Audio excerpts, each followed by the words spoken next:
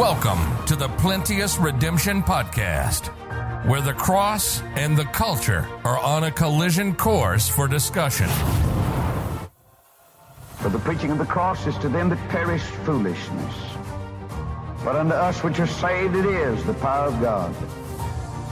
For it is written, I will destroy the wisdom of the wise, and will bring to nothing the understanding of the prudent. Where is the wise? Where is the scribe? Where is the disputer of this world?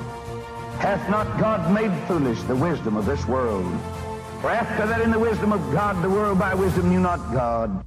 It pleased God by the foolishness of preaching to save them that believe. For the Jews require signs, and the Greeks seek after wisdom, but we preach Christ crucified. Unto the Jews a stumbling block, unto the Greeks foolishness, but unto them which are called both Jews and Greeks, Christ, the power of God and the wisdom of God. Now, here's your host, Thomas Irvin.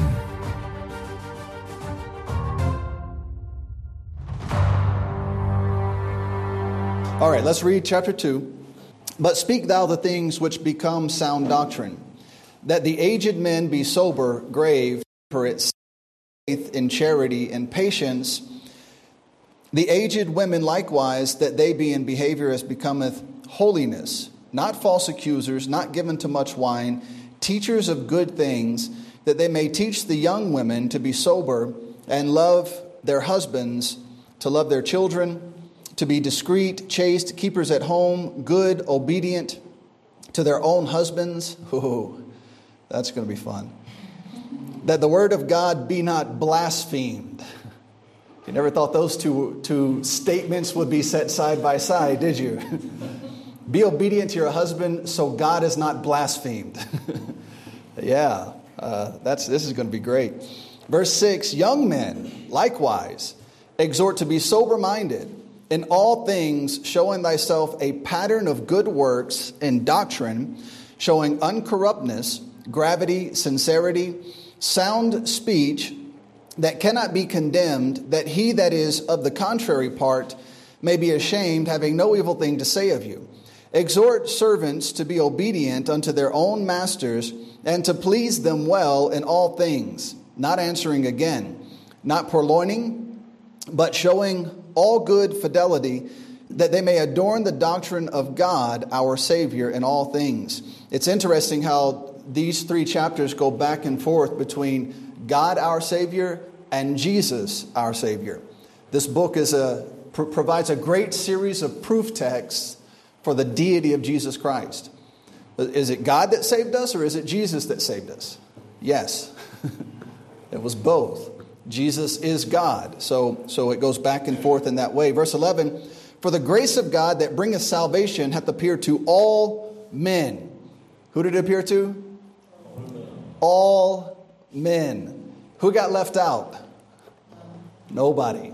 That means everybody, to some extent, in some way, has had an opportunity to take advantage of the grace of God that bringeth salvation. So no excuses. Verse 12, teaching us that denying ungodliness and worldly lust, see, that's the problem. When that salvation is made manifest to all men, alongside it comes the reality that you can't live like a devil. Well, we don't want that. and so they want to get rid of it immediately. Teaching us that denying ungodliness and worldly lust, we should live soberly, righteously, and godly in this present world. But who wants to do that when there's so much fun to be had? Verse 13, looking for that blessed hope, glorious appearing of the great God and our Savior, Jesus Christ. And again, I don't want to get ahead of myself and be repetitive, but do you see the progression appeared to all men? And it revealed to them, it taught them that there's an ungodly way to live and there's a godly way to live. And if you belong to Christ, you should live the godly way to be here, and you're going to answer to him. And it would be a fearful thing to have lived ungodly and then have him standing in front of you. That would not be good. Not only would it be shameful, you should fear that possibility. It is a fearful thing to fall into the hands of an angry God. You don't want to anger him. You want to please him. Now, this is all set aside from the fact that we're washed in the blood and we're made righteous in Christ and all those wonderful things. But there is still the outworking of your daily living and the fact that you're going to face that God someday. That should be taken very serious. That is not something to toy with.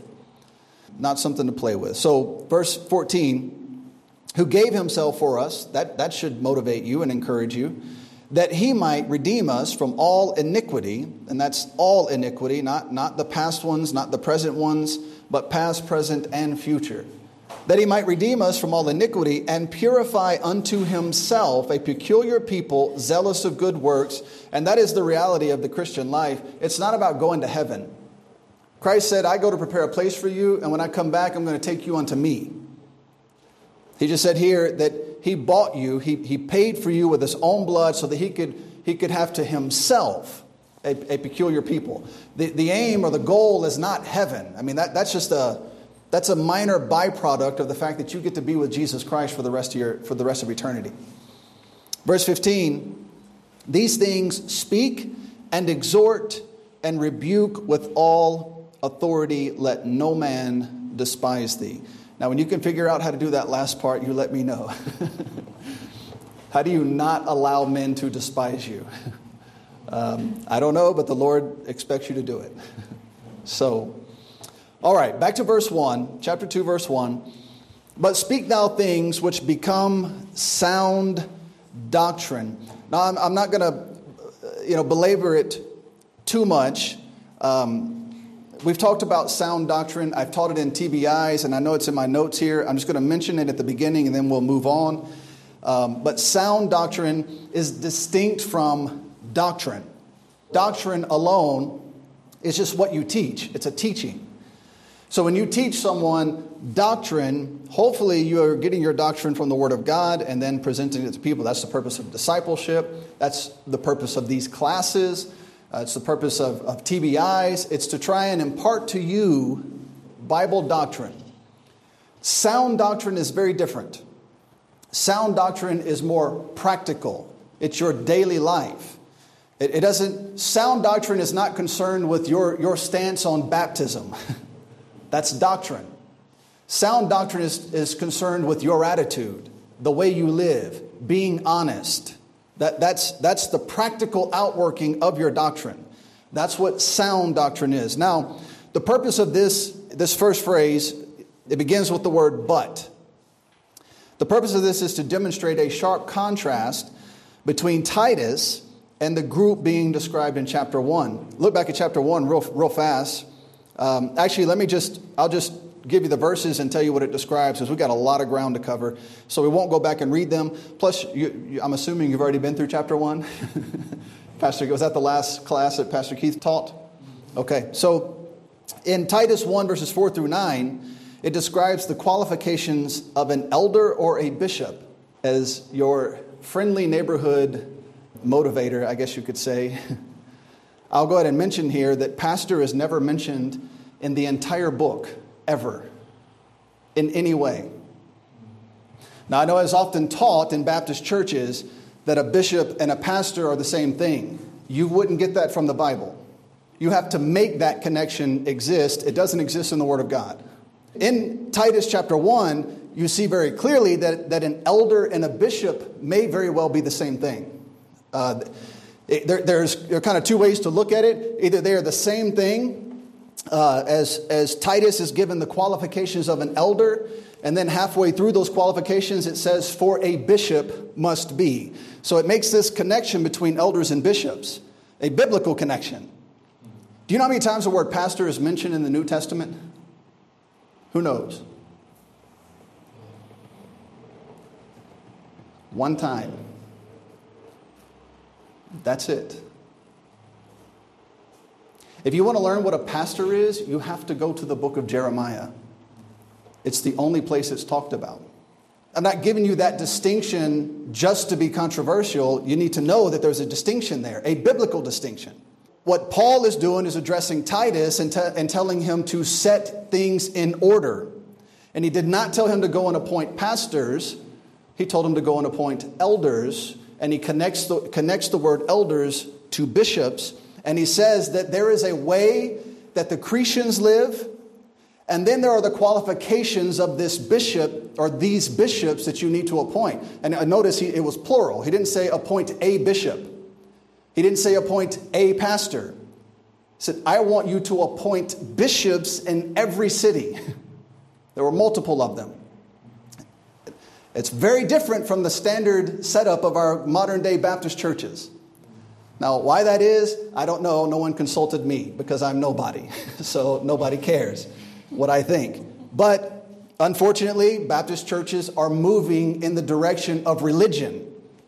And the further down that road you go, the more confused you're going to be. And when someone teaches you something that is religiously confused in the form of Bible doctrine, and then you go and teach it to somebody else, generation after generation after generation down the road, nobody's going to need a Bible. They'll just tell you what they think things are. Because nobody used the Bible to find out what this thing or idea or person was in the first place. I'm not doing that. I'm not buying into it. I'm not going down that road. I don't have a religious background. I don't have a Baptist background, though I am a Baptist. The church I came from is a Baptist church, but it is not a standard Baptist church. We believe the Bible, not what Baptists teach. There are some things that Baptists teach. They're wonderful. They're good. They're strong. They are one of the last denominations left that at least pretend to care about the Bible. And I'm afraid we're getting too far into the pretending side and not enough on the actual believing side. And so, Lord willing, if I can help prevent that, even though my brethren won't be too happy about it, then that's just how it's going to have to be. I'm not going to stand in front of people and give them the Baptist traditional teaching when it is contrary to the Word of God. Look at, we hadn't got to this yet, but just look, everybody look at the end of the book of Titus. Now, all of you in here were in my Preservation and History of the King James Bible class, right?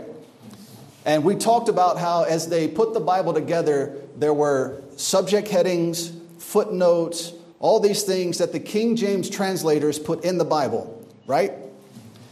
Who has a footnote at the end of Titus? What does it say?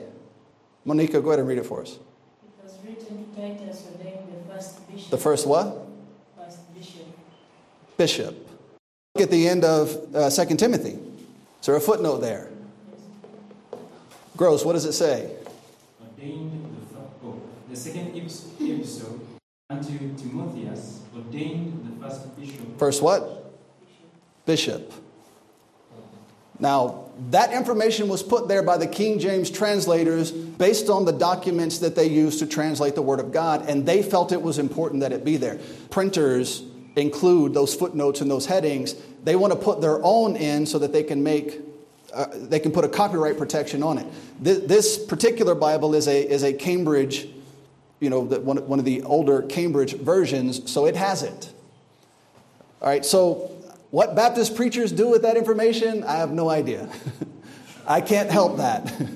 But I'll tell you what I'm going to do with it. I'm going to teach it as it is written. I'm not going to just make things up so that I can get along well with people. So either an elder is a bishop, either they are the same thing, or you could look at it as though an elder eventually is moved up or moved into what would be a bishop, a position for a bishop later. Those are two possible ways to look at it, but it looks like the passage is saying that an elder and a bishop is the same thing.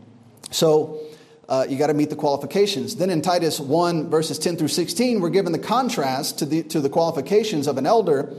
The unruly and vain talkers, most notably of the circumcision, need to be dealt with by a qualified individual. If you're not qualified, look, everyone is supposed to be living in such a way that when someone walks in the doors of that church and they start teaching something contrary to the Word of God, contrary to the beliefs of that church, everyone should be willing to step up and say, I'm sorry, we don't believe that here. Somebody comes in and starts saying, I think the church is going to go through the rapture. You should say, well, I think very politely you should shut your mouth. It's fine that you think that. You are not required to agree with everything that is taught at this church. You are also not allowed to teach what you think should be taught at this church. Right? If you're given an opportunity to preach and you stand up and you say, well, I don't think Mary was a virgin. Well, nobody asked you what you thought about that. That is contrary to the Word of God. Now, if Pastor Paul says it's okay for you to present your side of that issue, that's between you and Pastor Paul, which I doubt he would allow you to do. But if he says, no, we don't teach that here, it's fine if you think that. You can attend this church, but you're not going to teach that here. That is not an acceptable doctrine to be spread in this assembly. So you don't get to carry on with that. If you carry on, well, we're going to learn how to deal with you in Titus chapter 2. You're a heretic. You'll get a couple of admonitions, and if you don't accept the admonitions, then you are to be rejected and sent on your way. All right? The problem is not that you disagree. Everybody in this church doesn't agree on everything. It's never going to happen. Everybody in any church is never going to agree on everything. The question is not whether you disagree or not. You can disagree, but you can't show up here and start teaching that as though it were the teachings and doctrines of this church. If I teach something, and Pastor Paul comes to me later and says, brother, I don't agree with that. I don't think you should teach that. He is the pastor of this church. I have to respect it. Even if I'm right. I don't get to say, well, you're wrong about it. I'm going to teach it anyways. That's you're toying with God when you do that in a way that you don't want to toy with God. God is not as concerned with everybody having everything right as he is with that church being in unity. And if you show up and you start tearing apart the unity of that church because you think you found something that they hadn't found, then you got a problem. Now, if I taught something and Pastor Paul came and said, I don't think you should teach that here, and I thought it was a serious matter and needed to be taught, then what I would do is say, brother, I respect that, I understand, but if that can't be taught here, then I'm in the wrong place. And I appreciate the time and place you've given me here, but it's time for me to move on. I don't stay here and keep teaching something that he's asked not to teach. He's the pastor. He's the one that has to make those final decisions about what is permissible to be taught here and what is not. All right, so all of us should be ready to make a defense of that sort when someone walks in and starts teaching contrary to the Word of God. But you need someone particularly qualified to finally step in. It's one thing if Gross and I approach some brother in the church and say, we heard you've been teaching this or that, and you're wrong about that. We need to show you from the Bible you're wrong about that. Well, I'm not the pastor. Gross is not the pastor. We can't tell him to leave. We can't, that's between him and the pastor. But if it continues and we go to Pastor Paul and say, brother, we have talked to this man. He is continuing to teach doctrine that is contrary to the Word of God. Now the bishop, the pastor, whatever Baptists have made the leader of the church, needs to step in and say, look, this is your first admonition. Either you're going to stop teaching that or we're going to send you on your way. You get one or two admonitions according to the Bible, and then that man needs to be sent down the road. So the instruction given to Titus is to rebuke them sharply, that they may be sound. Now that's interesting, because it doesn't say they came in teaching the wrong information about baptism. They didn't come in teaching the wrong thing about the virgin birth or the deity of Christ. It says they were unruly. That's how they were acting, right? And God told Titus, I want you to rebuke them so that they become sound. They stop acting unruly. It didn't say their doctrine was fixed. It says their attitude was fixed. You can't be in a church and be unruly and vain and causing problems. If you are, then you're going to have to be dealt with. The unity of that church is more important. Ideally, you want to work with them and try and help them see the error in their ways and try and help them along. And if they won't have it, what are you going to do? Let them stay and tear the church apart? No. The local assembly is far too important. Titus was to rebuke them sharply. And this becomes significant in Titus chapter 2 because having sound doctrine doesn't mean you believe correctly. Being sound means the physical correction has been made so that you're living correctly. It means that some disorder and unruliness in your life has been corrected and been made straight. Distinction between the qualifications of a bishop or an elder in Crete picks up in Titus chapter 2. The writer's attention turns to Titus for further instruction. All right, so Paul opens up by saying, Titus, you're my son in the faith. Look at verse 4 of chapter 1. To Titus, mine own son after the common faith, grace, mercy, and peace from God the Father and Lord Jesus our Savior. For this cause left I thee in Crete. In Crete. Paul. Now again, this is gonna hurt the brain of the average Baptist, disciple. Because we have this mentality that God called me to preach, and God told me to go here, and God told me to do that, and God told me this, and God told me that. Shut up. God didn't tell you anything. Now, as we don't have time to look at it, but as you follow the order of the New Testament, raise your hand if you believe the Bible. We did this in Sunday school. Let's do it again here. You believe the Bible? Don't be sheepish. It's okay. Yeah, it's all right. Paul said, I was called of Jesus Christ. Now, this is significant because Paul met Jesus Christ face to face. He can say that. Right? Every single person after that. Let me show you just very quickly. I'll just read a few to you. 2 Timothy verse 1 through 2. Paul, an apostle of Jesus Christ, by the will of God, according to the promise of life which is in Christ Jesus, to Timothy, my dearly beloved son, grace, mercy, and peace from God the Father and Christ Jesus. Anything about him being called?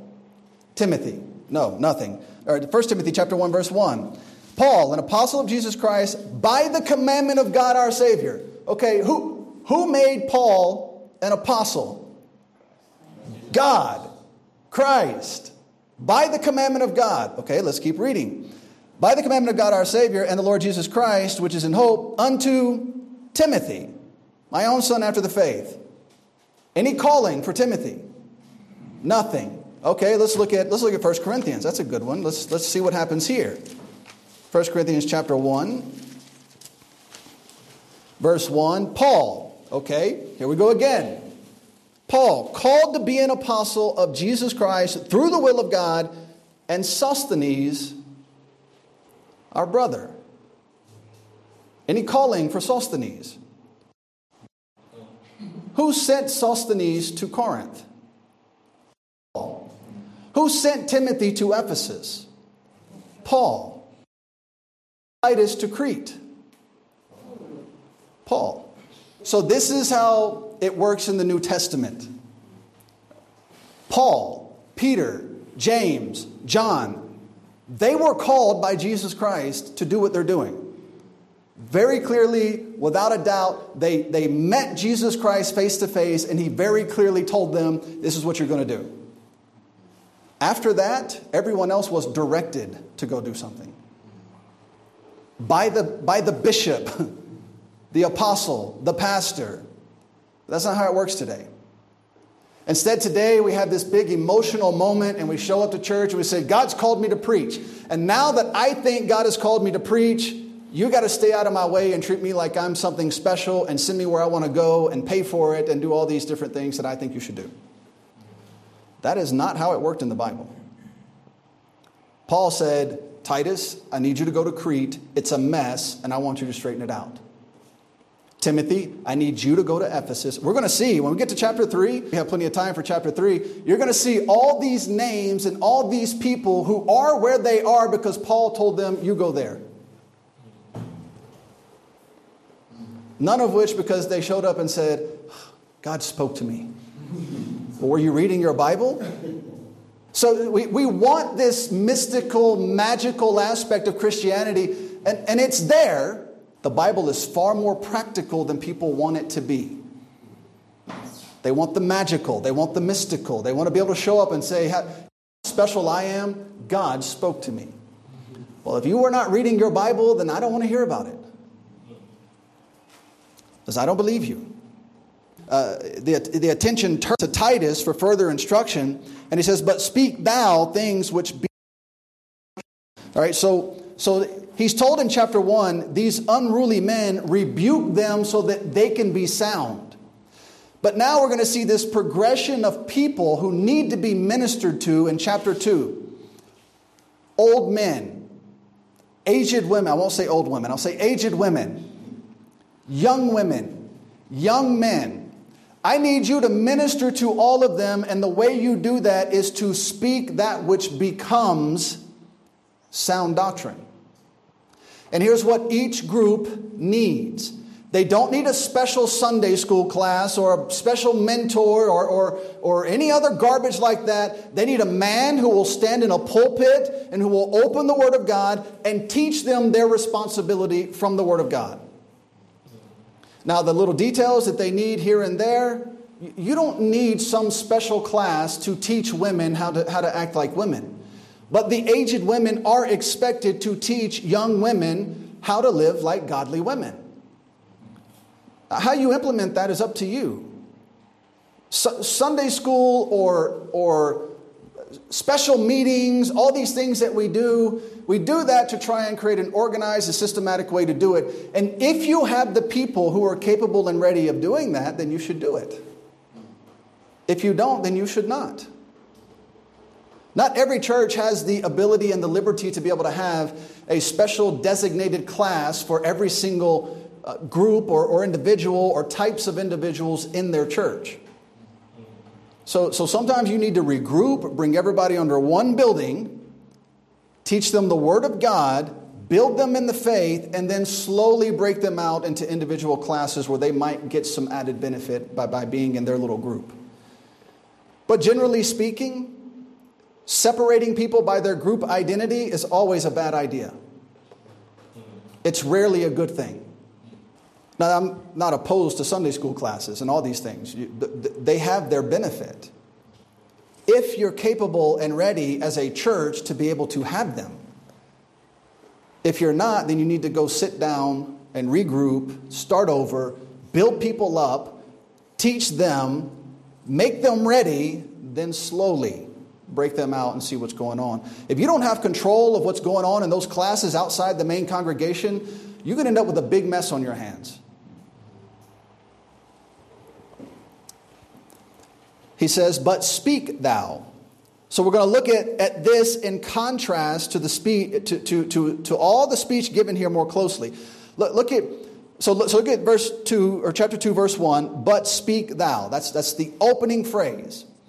Now look at Titus 1 verse 9. Holding fast the faithful word as he taught, that he may be able by sound doctrine both to exhort and convince the gainsayers. Notice it was not his doctrine, that is his teaching. It was sound doctrine that will convince the gainsayers. It was the manner of living that would convince the gainsayers. If all you do is approach somebody with doctrine, well, that's why they're there, is to argue with you about doctrine. But when someone approaches them who has a sound life, that's very hard to argue against. That makes people shy away from being argumentative. They say that there's something about this man's daily life, I don't want to argue with him. Even if I think he's wrong. I'm just going to be quiet and not argue. What he is teaching is only half the equation. The other half is the manner in which he lives his life. If you live like a devil and teach the Bible, do you not see the problem with that? If you live like the devil but claim to belong to Jesus Christ, do you not see the problem with that? That is insanity. Your brain is broken. Something is wrong with you. I can pretend to belong to someone who shed his blood to pay for sin and go live in sin. How? Something is wrong. Something is seriously wrong with you if that's the case and needs to be addressed.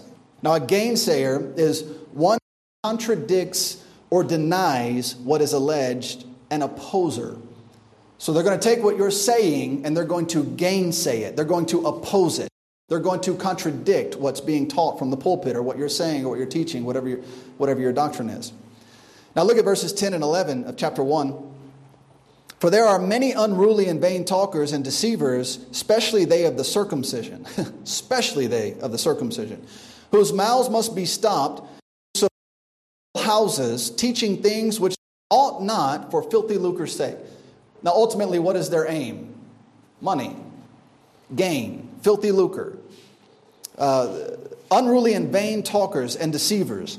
All right, so we're looking at the contrast between what Titus is supposed to speak and say versus what all the are saying. You have the gainsayers who are argumentative, and now you have the unruly and vain talkers and deceivers. Their mouths must be stopped. If you don't stop them, they subvert whole houses. Now this is what they're going to do. They're not going to come in and say, I would like a meeting with the pastor. I disagree with something he taught Sunday, and I want to talk to him about it. It'd be an honorable thing to do. You disagree, you want to talk to the pastor about it, you should go and you should address it. If the pastor is wrong, he should be corrected. If the pastor is right, you should be corrected. I teach a lot of things different than Pastor Keith and Pastor Paul. I tell them that. I'm not going to come, Quinto, can I come see you in the evening and we just have a talk? Don't tell anybody I'm coming. No, I'm not a coward. I'm not trying to subvert this church. I believe I have something I can add to it. I believe it will be helpful for you to hear a difference of opinion or a different idea and see it from a different viewpoint. And I'm going to teach it in that way until I am asked not to. But it's going to be open and it's going to be public so that they can know if they think they need to step in. I am a beneficiary here. I didn't start this church. I didn't start any of the churches. I get to ride the coattails of Brother Keith, who has come here and done a great work. Though we might disagree on some teachings and things like that, but overall, Brother Keith is a wonderful Christian. And I get to follow behind him and be a part of what he's done. Now, I'm going to be open and honest about what I believe in front of him. So if he thinks he needs to step in and say something, he has the ability to do that. But what these guys do is they come in and they start looking for weak members, and they start looking for weak families, and they start looking for people who are upset and disgruntled and think they've been done wrong, and they're gonna play on those, and they're gonna try and take you away from the doctrines of this church. You should never be that person. You end up in another church somewhere and they teach contrary to what you teach. You either go talk to the pastor about it and see if it can be reconciled. And if it's not reconcilable for you, then you go somewhere else. Or you start your own church. Well, ladies, I don't encourage you to start your own church, but you're in a little bit tougher situation. So sorry. So they're unruly, vain talkers and deceivers. Their motive is filthy lucre. Look at verses 12 and 13 of chapter 1. One of themselves, even a prophet of their own, said the Cretans are always liars. Evil beasts, slow bellies. That's a great term. This witness is true. That's what God says about them. Everything you just read in that verse, it's true. That's who the Cretans are. And so Paul said to Titus, look, I'm busy. I need you to go deal with those. They're liars. They're slow bellies. They're horrible people to deal with. But go get that church in order and send me a letter when you get it done. But Titus was the man for the job, and he got it done. Praise the Lord. As far as we know, we don't read anything else about the church afterwards, but they're always liars, evil beasts. Who wants to go minister to a bunch of people that God said are evil beasts? That's the life of missions. You give up your culture, you give up your life, you give up your comfort to go and minister to people that live completely contrary to you. Sometimes in better ways, sometimes in not better ways at all. But Jesus Christ shed his blood for those people. What are you going to do? For your own convenience sake, not go give them the gospel? That's not acceptable. Titus didn't say, but I live in the Roman world. I'm a Roman citizen. You know, I have a comfortable life. I don't want to go to Crete. No, Paul said, I need you to go and set that church in order. It's a total mess. You're walking into a complete and total mess. I need you to go straighten it out. And Titus went and did just that. And that may be something that you are called on to do someday. Now, Jewish fables and commandments of men cause men to turn from the truth. That was one of the things that he was to be concerned about. Look at verse 14. Not giving heed to Jewish fables and commandments of men that turn from the truth. They encourage people to leave the truth. And a great example of this is the Roman Catholic Church. They are the number one producer of atheists in the world. I can't tell you how many atheists I've met, and when I talk to them and get their background, I would say maybe 70% of the time they were previously Roman Catholic. They see the emptiness. They see, priests who are so holier than thou and not married, and we are chaste and all this. Yeah, but you're molesting children. What is wrong with you? To the point that the Catholic Church gives more than, I believe it's $1 billion per year to the families of the children they violated to keep them quiet. How could you, with any conscience at all, remain in an organization like that? So they leave, and where are they going to go? They believe the Catholic Church was Christianity. So they turn to atheism. They don't believe there's a God. How can there be a God when the person who's supposed to be teaching me, helping me to know God, is in the back room violating children? And so these Jewish fables and commandments of men, when you're following a fable and a commandment of men, it's going to fall apart, and then you're going to be left shattered. All these people, it's completely made up religion. Mormonism. Joseph Smith was a con man who was arrested and kicked out of the state he lived in. He was not allowed to return because he was a con artist. So he ended up down in Utah in America and started an entire religion. He literally said, I found tons of weight worth of gold tablets. And tablets, I don't know. What do you mean you don't know? And then on those gold tablets were Egyptian hieroglyphics written on them that he couldn't read unless he took his hat off. Now listen, if you're a Mormon, you believe this. He took his hat off, put it over his eyes, and then he could read the tablets. When they have a conscience of crisis, or a crisis of conscience, what are they going to do? Where will they turn? And it's one of the biggest religions in America, and it's spreading here. The Church of Jesus Christ of Latter-day Saints. You see their signs and their people walking all around Uganda. That's the Mormons. They don't believe Jesus is God. They believe he is a God. And that you can become a God. And then you can take a female God and use her to impregnate an entire universe. Ladies, you want to sign up for that? That sounds like a... Nothing says... good godly doctrine like you need to find a woman that will allow you to help impregnate her so that you can fill an entire universe, your own personal universe. And up until about a decade ago, you could have as many wives as you wanted in the Mormon religion.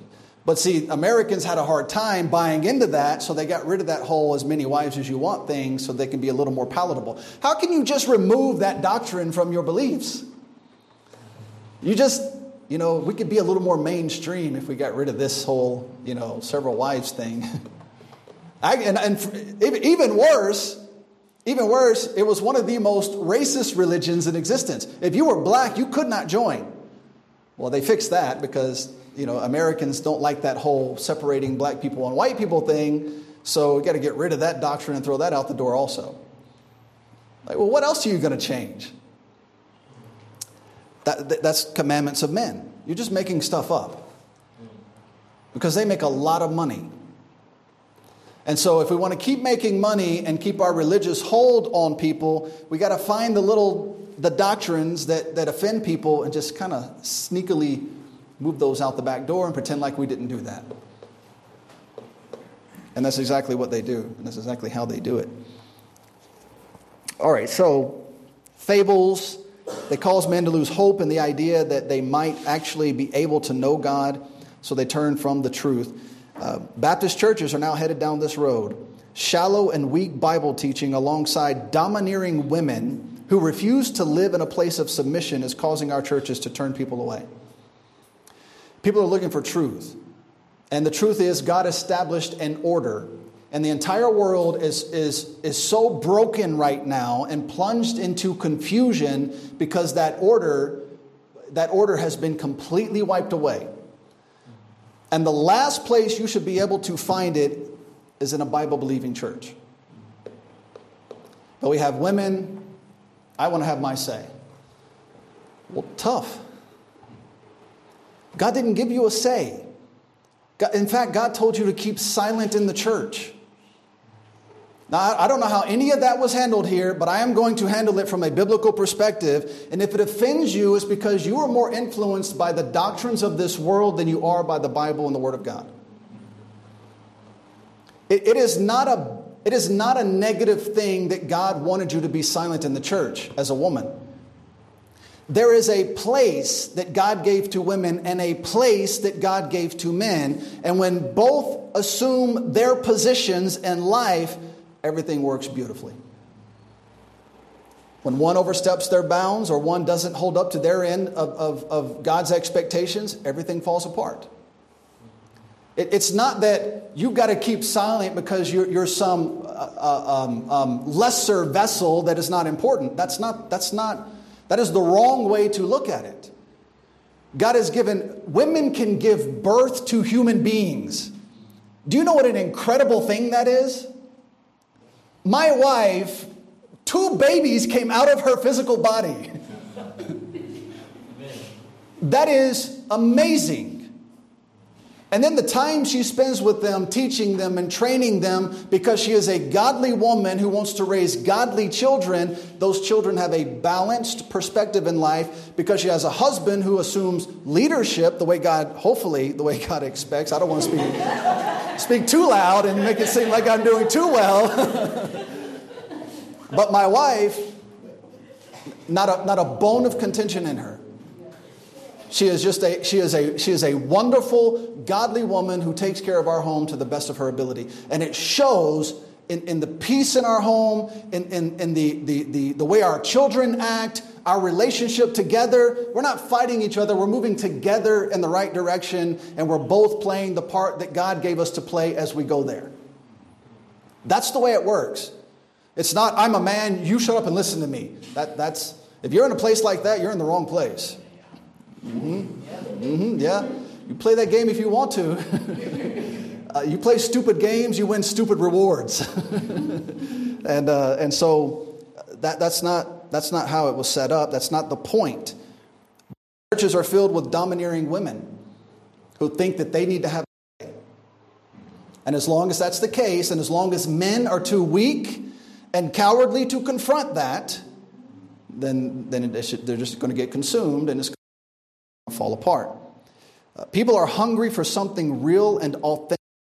Otherwise, it's nothing more than a Jewish fable or the commandments of men. People will join ISIS and kill people because ISIS really believes what they say they believe, and they'll fight for it. They want to come into a church not full of people who are willing to kill people. Say, this is what I believe. Now come look at my life and see if it matches what I said I believe. And when it does, there's something so real and so authentic that it overwhelms people and they know this is what I'm looking for. But when what's being said doesn't match what's being done, they say this is just another fake place full of fake people. And it's not what I want. Verse 16, they prefer to say works, they deny him, being abominable and disobedient, and unto every good work reprobate. Now, think about that phrase.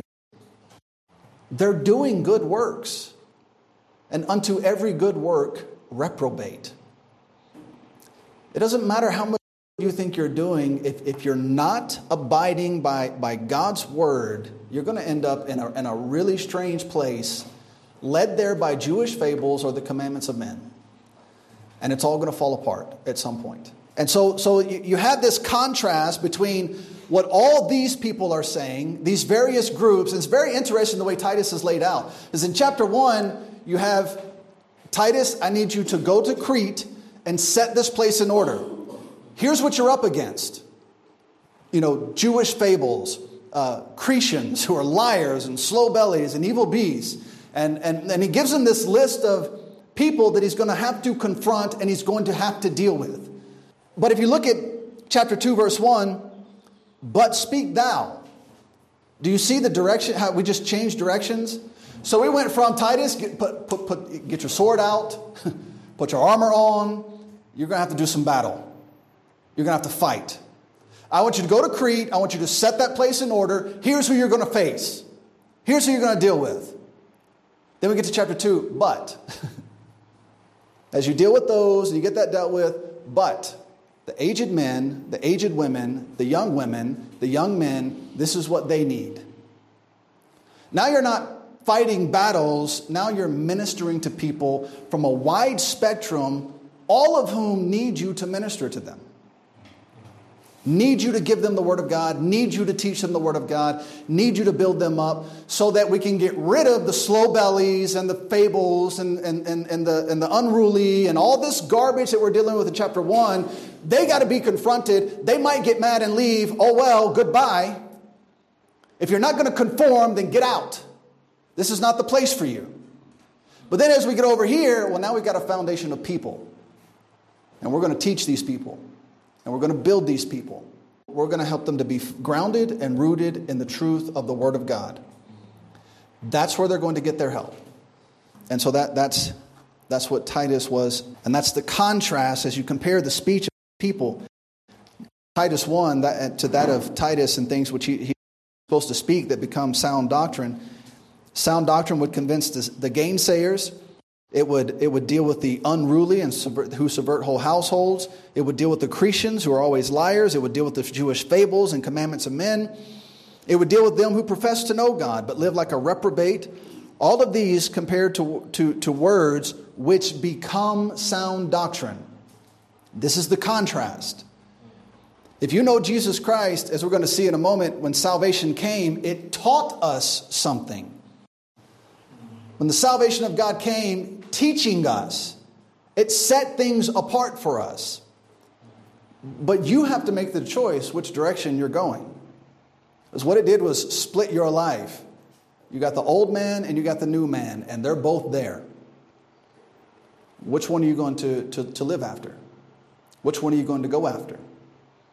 And so you got to make that decision. So first the minister has to make available to you the truth and to build you up, and he's got to deal with the people who would subvert you and try and harm you in the truth. And then you've got to decide, am I going to go over here and be subverted, or am I going to go over here and be built up in the truth and learn the Word of God? That's a personal decision that every single person has to make and needs to be made. From here, the Bible would go on to list the wide range of types of people that men in positions of leadership must minister to. Must minister to. I find it interesting that children are not mentioned in this. I guess my assumption is the reason they're not mentioned is that God probably expects mom and dad to do that at home. Now, in a perfect world with a perfect family, that family should be held accountable to do that. It is my job to teach my children. It is not this church's job to teach my children. I don't know what's being taught in that Sunday school class. I presume that Pastor Paul has gone through the proper vetting and put the right people in place, and that the children in that classroom are not being allowed to take over and teach what they want in that classroom, and that the men in that classroom are good, godly men, not being led by women, and that the women in that classroom are submissive to the men the way the Bible expects. And if all that is not taking place, my daughter and my son are not going to be there. It's my job to teach them what it means to be godly children. It's not your job. It's not the church's job. It's not the government's job. It's not the school's job. It's your job. Those are your children. That is your responsibility. Uganda has a big problem with children. They pack them up and they send them off to a boarding school across the country. You have no idea what's being done to them, what they are being taught, what they are seeing, what they are listening to, what is happening to them. You have no clue, and you won't know until it's far too late. That is a dangerous way to live life. That's a dangerous way to treat your children. And so, as you might guess, I don't encourage such. Okay, we got 45 minutes and we're in verse 2. That the aged men be sober, grave, temperate, sound in faith, in charity, in patience. All right, so this is, he says, Titus, I want you to go. I want you to find the aged men. Now there are a lot of ideas about this phrase also. I don't know what happens. Again, I don't know what happens to people's brains when they read the words that are in this book. They read the words and then they say, somebody over here told me this, so I don't believe what this says. I'm going to take that and put it here. Why would you do that? What does aged men mean? It means old men. It says nothing about whether they're saved men, not saved men, if they're older in the faith, not older in the faith. It says if the aged men in that church, this is how they are to act. Right? Do you see how beautiful it is when you just let it say what it says? Instead of, so what did God mean by this? It means what it says. Period. And when someone tells you, well, I know what this says, but what it means is you should immediately cut off every word coming out of the rest of their mouth. Every word that comes out from after that means absolutely nothing. It is simply their opinion. And if people can't teach the Bible better than that, they should not be standing behind a pulpit. They should go get a job and stop telling people that they're Bible teachers. But they're not going to do that. The aged men, I mean, honestly, there could be nothing less controversial in the Bible than saying aged men means old people. He says, Titus, this is how they are to act. Now, these are the elderly men in your church. This is a resource Uganda has very little of. You are one of the youngest nations on the planet. And it shows. You just think about your daily interaction. How often do you actually see elderly men? There are not many. That's a serious problem. It means that you, as a younger crowd, as younger people in this church, you're going to have to mature quickly. Look, the reason you can get people in this country to say Idi Amin was good for our country is because they're young and ignorant. They don't have a clue what they're talking about. The way you get an entire country to turn a pop singer into your next presidential candidate is because they're young and immature. They don't know what they're doing. And that immaturity is going to show in every level of life. It can't show here. Not in the Bible-believing church. You're going to have to separate yourself from the societal immaturity that you're subject to every time you step outside your door. The aged men should be sober, not intoxicated or overpowered by spirituous liquors, not drunken. Half the time when I do meet older men, they're drunk. In 2016 or 2015, Uganda was declared by the United Nations to be the drunkest country on earth. So when you take that high level of immaturity, you mix it with some loud speakers, which apparently everybody can get, and then you mix it with alcohol. That's a recipe for disaster. One of the number one killers in the world is alcohol. Many of you know we like to occasionally go eat at Plot 99, a coffee bar and restaurant in town. It's one of the few restaurants in town that Mzungus go to and feel like we're... Yeah. And they're big. It's an NGO. And their big deal is we have no plastics here. Well, you do have some plastics, but okay, all right. Well, why don't you have plastics? Well, don't you know plastics kill millions of people per year? No, that's not true. It's not true at all. And one day I was talking to one of the young ladies that works there. I said, you won't sell, or you claim you won't sell plastic, and most of the time you don't. Sometimes you do, but most of the time you don't. But you sell alcohol. And she just says, yeah, what's wrong with that? You have no idea. So I went home and looked it up just to show her. And they say if you read enough websites, you can sort of find some numbers. They suggest not plastic, but people who live close to landfills, the places where all your trash is dumped. Between 400,000 and 1 million people die from living near a landfill per year. What does that have to do with plastic? Of course people are going to die if they live next to the landfill. It's disgusting. All right, so now, and then you think about this range. 400,000 to 1 million? Not 400 to 450,000. 400,000 to 1 million. You're just making stuff up. You don't get a 600,000 person range if you have real numbers. You're just trying to make it look like your cause actually exists, and it doesn't. Okay, so if we're favorable to you, and we say that 1 million people per year who live next to landfills, not who are killed by plastic, but live next to landfills, die because of their proximity to the landfill. Okay, let's give that to you. You know how many people die on average per year from alcohol? 3 million people. How come you don't have an NGO here trying to stop people from drinking alcohol? Why do you have an NGO here trying to not sell plastic? As though having, and then think about this. So what'd you do to stop the world from dying from plastic? I started a restaurant. Okay?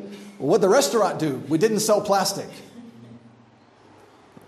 All right. But what about all the other people who were selling? Yeah, they still sold plastic, but we didn't sell plastic. All right. Well, way to go. Good job. Now, sobriety doesn't just mean drunkenness or drug use. Sobriety means keeping control of your emotions. God says the aged men need to be sober. No alcohol, and regulate your emotions. Don't let yourself get out of control.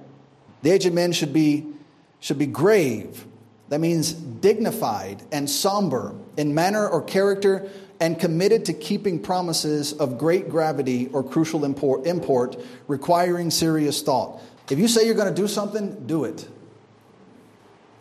And if it's defined in the statement how you're going to do it, do it. If it turns out you made a bad decision and you chose to do that, do it anyways. Keep your word. Ugandans are very quick to say, yeah, I'll do that. And then later when you say, why didn't you do that? Well, I need more money. I didn't know it was going to be this. I didn't know it was going to be that. I depended upon you. You promised you were going to do that. And now you didn't call me. You didn't negotiate. You didn't say, that's not how it works here. You didn't say anything. You just didn't show up and didn't do it.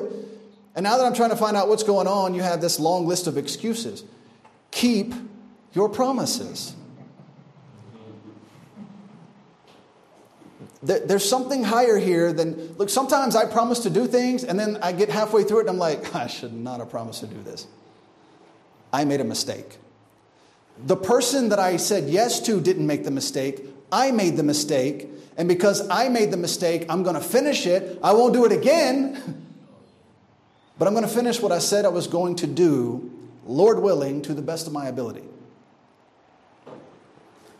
The aged men are to be grave. They're to be sober, to be grave, temperate, moderate in the indulgence of the appetites and passions, as temperate in eating and drinking, temperate in pleasures, temperate in speech, cool, calm, not marked with passion, not violent, as a temperate discourse or address. So anytime there's an accident, all Ugandans go out the window. All it takes is one car wreck with blood showing, and everybody's out there with their cameras taking pictures and acting like this is something people want to see. Temperate. Keep control of yourself. Now you're going to have to, as I say some of these things, some of you are going to be offended because I've been here long enough to get to know Ugandans, and I'm taking out my frustration in this class. You're supposed to be different from all of that. Many of you grew up in this church. Many of you have been in this church for years. Most of you have been here long enough to know the difference between a Bible-believing Christian and a Ugandan. If you belong to Christ, you don't get to be American or Ugandan or Chinese. You don't get to be associated with your flesh anymore. You're a Christian. You belong to the church of God. So as we go through this, you're going to have to make those distinctions or you're going to be offended. But what I'm saying is true.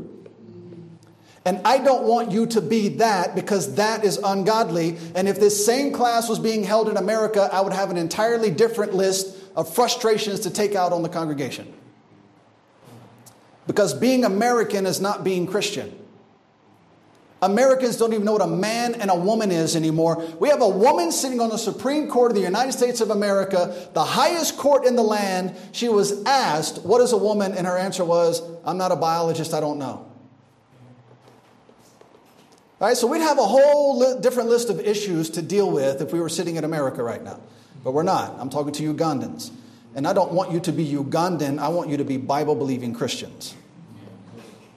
And there's a big difference between the two. Sound in faith. Titus 1, 13 through 14. Look at that real quick, verses 13 and 14. This witness is true. Wherefore rebuke them sharply, that they may be sound in the faith. How did that old man get there? Somebody rebuked him along the way and helped correct him. And now he's sound in the faith, or at least he should be. And if he's not, guess what needs to happen? He needs to be rebuked so he can get there. Sound in the faith. 2 Timothy 1, 8 through 13, we're not going to turn there, but it says sound words in faith and love. So when you rebuke someone so that they become sound in the faith, and you have to understand, rebuke is not just an opportunity to rip somebody's face off. It's, I love you, I want to help you. There are some things from the Bible that you need to deal with so that you can be sound in the faith. And right now, you're not. It's not just an opportunity to malign somebody or give them a hard time. It's meant for loving correction. It's important. And it's a staple aspect of the Christian life. You're supposed to rebuke each other. You're supposed to rebuke me. I'm supposed to rebuke you. We all rebuke each other so that we can all bring ourselves in accord with the Word of God and make sure that we're moving in the right direction and know that we're around people who are serious. I can't play with this sin or this idea because Brother Bombali will come say something. I want that. My friends in life, they are not people who will tell me what I want to hear. They are people who will tell me what I need to hear, and that's a big difference. Those are the friends that I want. I don't want somebody's just going to, when somebody comes like, oh, Brother Thomas, you're so wonderful. What do you want? I'm going to hold on to my pockets until you leave. Nobody thinks that. Nobody thinks Brother Thomas is so wonderful and great and heroic. Something is wrong with you or you're up to something. I want people who are going to be honest with me and tell me where they think I am and what they think needs to be fixed. If they see something, brother, can I talk to you about this? The Bible says this, and I saw you do this the other day. What's going on? All right? I don't want people in my life who are just going to just tell me what they think I want to hear. Those people always are up to no good. It might feel good to have the flattery, but if you do that to me, I'm watching you. I don't want you around my family. I don't want you around my home because you're up to something. Nobody does that. Nobody thinks that. Nobody lives that way. They only act that way because they're trying to get close to you to get something. They're too cowardly to say, can I borrow 50,000 shillings? and I'm not putting up with it. So you shouldn't either. Sound in patience. The Bible says, tribulation worketh patience. Who wants patience? Well, how are you going to get there? How you become sound in patience? You got to go through some tribulation. And this is one of the other misnomers about the Christian life. When I got saved, I don't know where I got this idea from. I really thought all my problems were going to be solved. I don't know where that idea came from. I was just so happy and excited. And if you think I'm aggressive now, you didn't know me before I trusted in Jesus Christ. I was a violent reprobate. And then suddenly I trusted in Jesus Christ, and I could drive to work happy, and I could do all these things. And then it occurred to me, wait a minute, I still have problems. Why do I still have problems? I thought Jesus was going to take all these problems away, and everything's going to be great. I'm going to be happy all the time. I'm never going to have trouble. Then I started learning in the Bible. God said, I'm going to teach you how to glory through that tribulation. He didn't say, I'm going to make sure you're happy by taking away all your tribulation. I'm going to teach you, me. I'm going to teach you how to go through that tribulation and be joyful. I don't want to learn that. But that's how it is. And that's a blessing. And here's the illustration. Jesus is asleep on the back of a ship, a boat. And a storm comes that is so powerful, they call it Euroclydon. When you give a storm a name, it's serious. And the disciples wake him up and said, we're going to die. Will you do something? But what always puzzled me is he rebuked them. And he said, why do you have no faith? Now, if you put all this together, faith cometh by hearing, and hearing by the word of God. God said, we're going to get in this boat and we're going to cross the Sea of Galilee together. He didn't say there wouldn't be a massive storm along the way. He expected them to believe whether it was calm or whether that storm was there, we are going to the other side just as he said. And when they didn't believe him, he rebuked them. That's life. I am keeping you. Jesus Christ says, I am your life. Your life is hid with me. I'm going to come back and get you. But I didn't say there wouldn't be some storms along the way. Patience. That's where it comes from. Verses 3 through 5. The aged women likewise, that they be in behavior as becometh holiness, not false accusers, not given to much wine, teachers of good things, that they may teach the young women to be sober, to love their husbands, to love their children, to be discreet, chaste, keepers at home. Good, that's interesting. Good at what? Just be good. Please. Good, obedient to their own husbands. Obedient to their own husbands. Not somebody else's husband, not your boss at work, not the school principal, your husband. If you don't have a husband, then your father. And if your father's a reprobate that can't be trusted, then you better find a man that can assume that position in your life and be obedient to him until you find a husband. Obedient to their own husbands, that the word of God be not blasphemed. That is amazing. In all that we go through here, it is the behavior of the aged women that God connects to blaspheming the word of God. That's incredible to me. So if the aged women will act in a godly manner, well, what's that godly manner? It's right here. Be in behavior that becometh holiness. not false accusers, not given to wine, much wine, teachers of good things, that they teach the young women. So it's this connection between the aged women and the young women.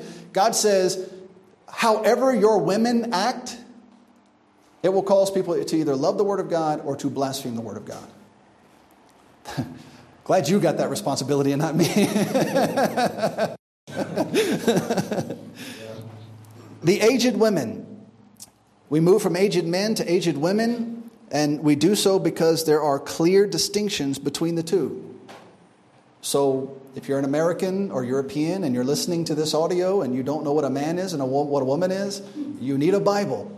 Because God didn't say the aged women, the aged men, and then those odd creatures somewhere in between that don't know if they're a male or a female. It doesn't exist. You are a male or you are a female. You might choose to enter into this world of doctrinal confusion. That's up to you. But the Word of God still stands, and God said, I want you to address the men, and then I want you to address the women, because they're different. And I have expectations for both of them. Both are important. Neither gets left out. This distinction is not only made in the Bible when referring to the physical, biological markers, but also to the role, attitude, dress code of each. God expects women to act like women and men to act like men. In fact, if you're a man and you're effeminate, do you know what the word effeminate means? The Bible says the word effeminate, it's when a man takes on female characteristics, and that those characteristics, according to the definition, are to be rebuked. When you see a man doing that or acting in a way that pertains to a woman or dressing the way a woman dresses, the Bible says he's effeminate and it needs to be rebuked. Do you know why millions of people today are confused whether a man can be a man and a woman can be a woman? Because nobody rebuked them when the man started doing the little things that pertain to a woman and the woman started doing the little things that pertain to a man. Way back when those lines should have been drawn a long time ago, they started to say, well, women can wear jeans. It's okay. It's a modern era. Let women dress, They want to be comfortable. Well, how is it you can only be comfortable in a pair of skin-tight jeans that show off every feature of your body? How is it that comfort went from there to exposed flesh and other parts of your body out there for everybody to see? That's comfort? No. This goes back to what we talked about a moment ago. Men were too weak to tell women, God gave you a way to dress, and God gave me a way to dress. And in this church and in my house, that's what we're doing. And when those lines start to be blurred just a little bit, it may not seem like a big deal today, but what about the next generation? And then the generation after that, and the generation after that. And now in America, we went from fundamentalism, where Baptist churches dressed right, lived right, taught right, to now they're debating on whether you should ordain women to be pastors. Women dress in ways in church that are disgusting, and nobody can say anything about it. But if you do, you're bigoted, you're mean, you're sexist. Well, then you're going to have to call me all those things, because the Bible makes the distinction. I'm going to make it. Women are not to be in positions of authority. Oh, oops. You go through the entire Bible. You start with the book of Numbers. You can go back further, but you start with the book of Numbers. When God was establishing leadership and separating people for his military and government, who did he call on every single time? Men. You want godly men in positions of leadership. You don't want women in positions of leadership. Could you? So right now, America has one of the weakest presidents in our entire history. And what is Russia and China doing? Whatever they want. Is the female president of Germany going to stop them? No. Is the female president of New Zealand going to stop them? No. They don't care what those women have to say. And you can think this is sexist all you want. But this is how God set it up. Men need to be out there confronting men. We have a weak man. We have a complete clown female for our vice president. So China and Russia don't take that serious. So they're going to do what they want. That is just as sinful as a woman taking authority. So here's where the balance comes in. Okay? It's easy to pick on women. Women who take authority, women who speak up, they're loud, they interject, they put themselves in positions of leadership they should not be in. It's very easy to condemn them. But where are the men who are supposed to be there? Where are the weak, cowardly men that are supposed to be there who would have helped keep those women in a proper place of subjection and in a godly order had they done what they were supposed to do? It's not enough to just rebuke the women and tell them, go back to your hole, get back in the kitchen. That's not it. Where are the men who are supposed to be here? Why does a woman feel like she needs to step up and do this man's job, which she should not feel like? And if she does, she should get control of those feelings and not do it. But where are the men who are supposed to be there? That's the problem. The fact that women step up and take those positions unrightfully, that's the outworking of the problem. Weak men is the problem. Now, again, I'm going to talk about Uganda. Remember, you're not Ugandans, you're Christians. I have not seen more weak men in my entire life than in Uganda. I have not seen more beggarly men in my entire life than I have in Uganda. Somebody owes me. Why don't you give me? I need a Coke. Get a job. Like you would throw all your manly dignity out the window for a Coke? Like I've seen you, I've been out here street preaching for an hour and a half and you've done nothing but sit there on a motorcycle. If you want a Coke, go earn one. Be a man. You coward. So you're going to have to break away from this weak, cowardly, somebody owes me, somebody else should take care of me mentality. And you have to adopt a biblical mentality that says, God said, I am responsible for me. In fact, God said, if a man provide not for his own, especially they of his own household, he is worse than an infidel and hath denied the faith. So women taking positions of leadership is a serious problem. Men not taking those positions of leadership is an even worse problem. Men are to lead, not drive. Women are commanded by God to be submissive, but there is no punishment given for rebellious women. So what do you do if she doesn't follow you? Be a better man. Look, you need to be someone she will follow. There are two parts to this. First of all, you need to make sure you're dealing with a godly woman. Because if you're not, you have no chance in this. If there is nothing implanted in her mind and encouraged by the indwelling of the Holy Spirit that she has a responsibility to be submissive to her husband, and you're trying to get her to be submissive, good luck. Let me know how that works out. So that's the first part. The second part, having assumed you took care to be with a good woman, you need to be a godly man that she is willing to follow and willing to lead. You can't sit at home and be a deadbeat and say, you're supposed to be submissive to me. I mean, you can, but it's not going to work. I have never in my life, I watched a newscast in Uganda of men were letting the news interview them because their wives were beating them. If my wife was beating me, you think I'd be on the news telling the whole world? Now, it turns out they were all drunkards, and their wives were fed up with it. Now, should the wife be beating the men? No. Should that man be a drunkard and a loser who's probably draining their house of all their money? No. You don't get to have it both ways.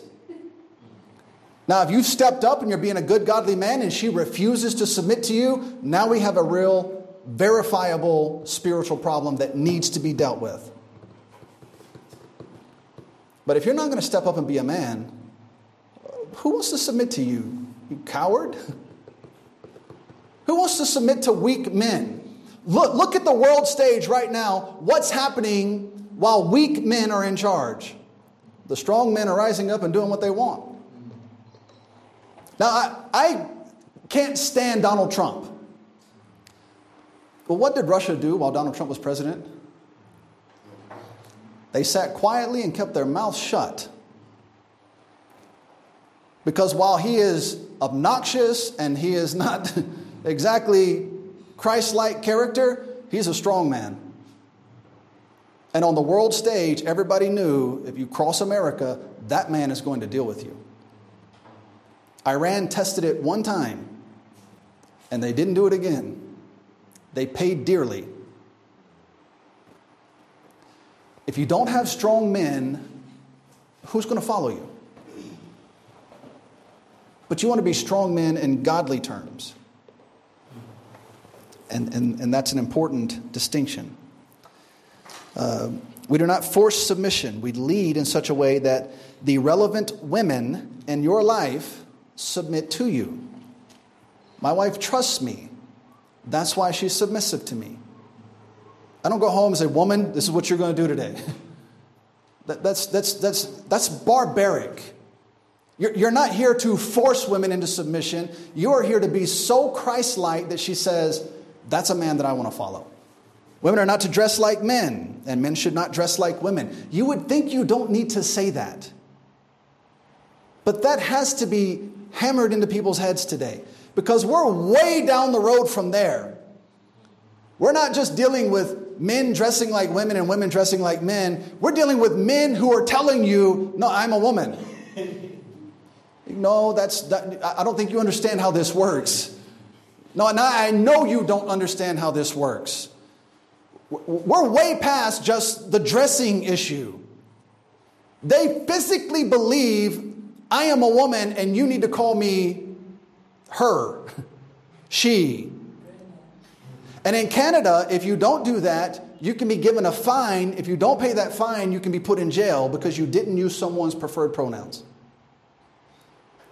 And if you don't think that's coming here, as soon as Museveni said you're going to get life in prison, actually it was the death penalty for being a homosexual in Uganda, the whole world caved down on him. And he said, okay, we'll back off, we'll make it life in prison, but that's it. You can't have that kind of policy and exist in this world. They're going to hammer away at your society until they get rid of that. You can go online. You can find YouTube documentaries about how persecuted homosexuals are in Uganda. They're going to hammer away at your society until your society overturns that thinking. So if you can't do something as simple as dress like a lady, what do you think is going to happen when they come and start telling you that he is a lady? A man should not be effeminate. These are just basic biblical ideas. Failure to go the extra mile here begins to blur the line between male and female. Then a generation or two down the road, you will not be able to distinguish between them. You've never been through an international airport, I presume. We have. And we often play this game called Guess That Gender. What is that? I'm looking at a human being, but I don't know if it's a male or a female. Do you know why they look like that? Because nobody told them women dress this way and men dress that way. And they don't wear each other's clothes. They don't cross those lines. And failure to keep that distinction is going to allow confusion to abound. It seems like a little detail. It's just you're being so legalistic. No, I'm not. I'm trying to help you. And if you don't believe me, give it 10 years. And then I want you to think back to this class. When you see somebody and you say, what is that? When I first came to Uganda in 2016 in Masaka, I never saw a woman wearing jeans. How does it look today? That was the society. Where do you think it goes from here? So,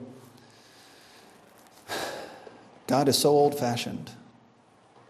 The aged men are given clear instructions, and the aged women are also given very clear instructions to follow. Africa in general does believe that gender roles are separate. While many African societies are matriarchal, women dominate the society, there's still the idea that there are things that women do and things that men do. There is still that division. Now, the fact that it's a matriarchal society is bad. That means do you know what the Bible says?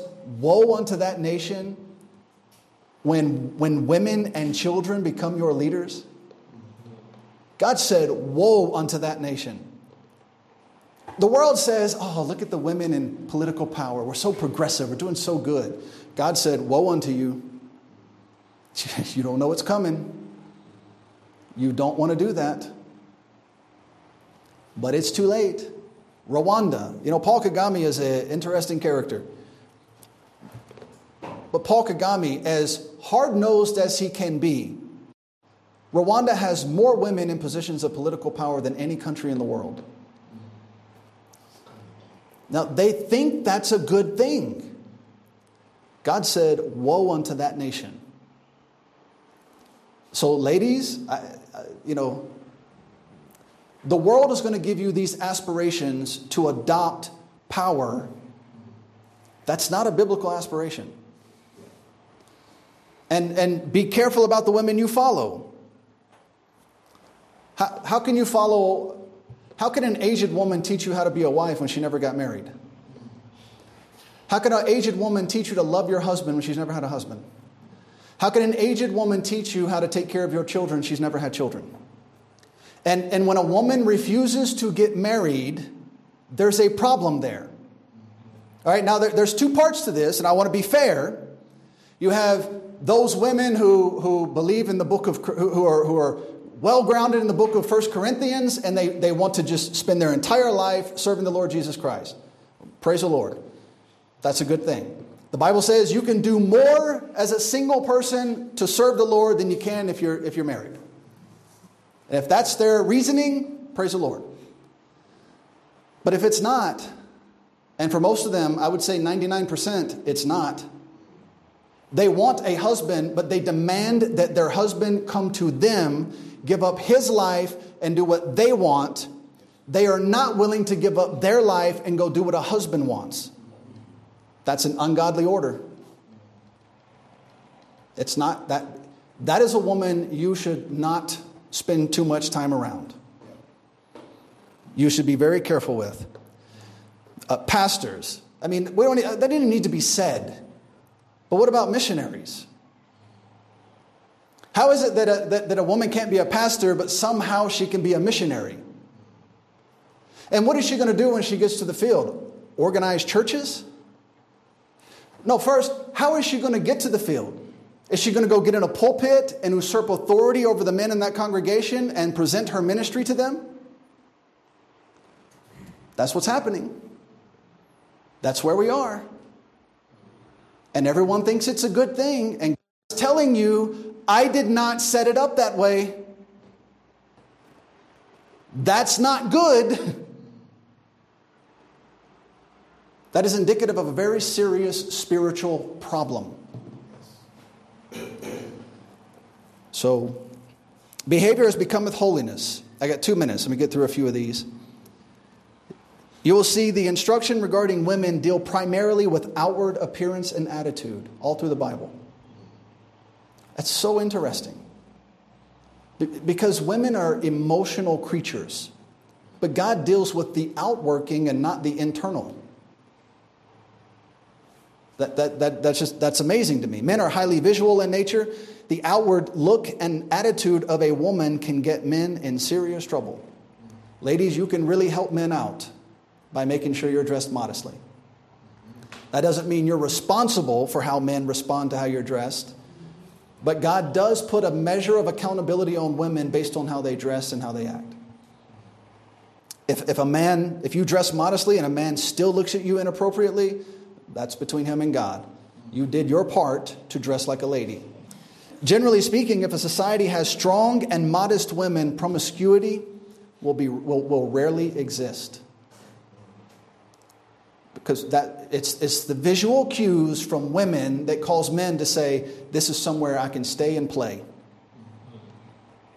And when they see a bunch of women well-dressed, well-ordered, not out roaming around, getting into things they shouldn't be getting in, what they're going to say is, we need to go to the next town. There's no fun here. Well, praise the Lord, hit the road before we help you hit the road. In societies where the women are loose and immodest, promiscuity abounds in abundance. Now, that is not to blame women, but that is to say, if the women hold fast in modesty, dirty men go somewhere else. There's nothing for me here. And we'll run some cross-references when we come back. We hope you enjoyed this podcast. You can learn more about our ministry by visiting www.plenteousredemption.com. You can hear more Plenteous Redemption podcast audio at www.plenteousredemption.media. Please comment below if this podcast has been a help to you. Also, inform us of future topics that would interest you. Thank you again for listening to the Plenteous Redemption podcast.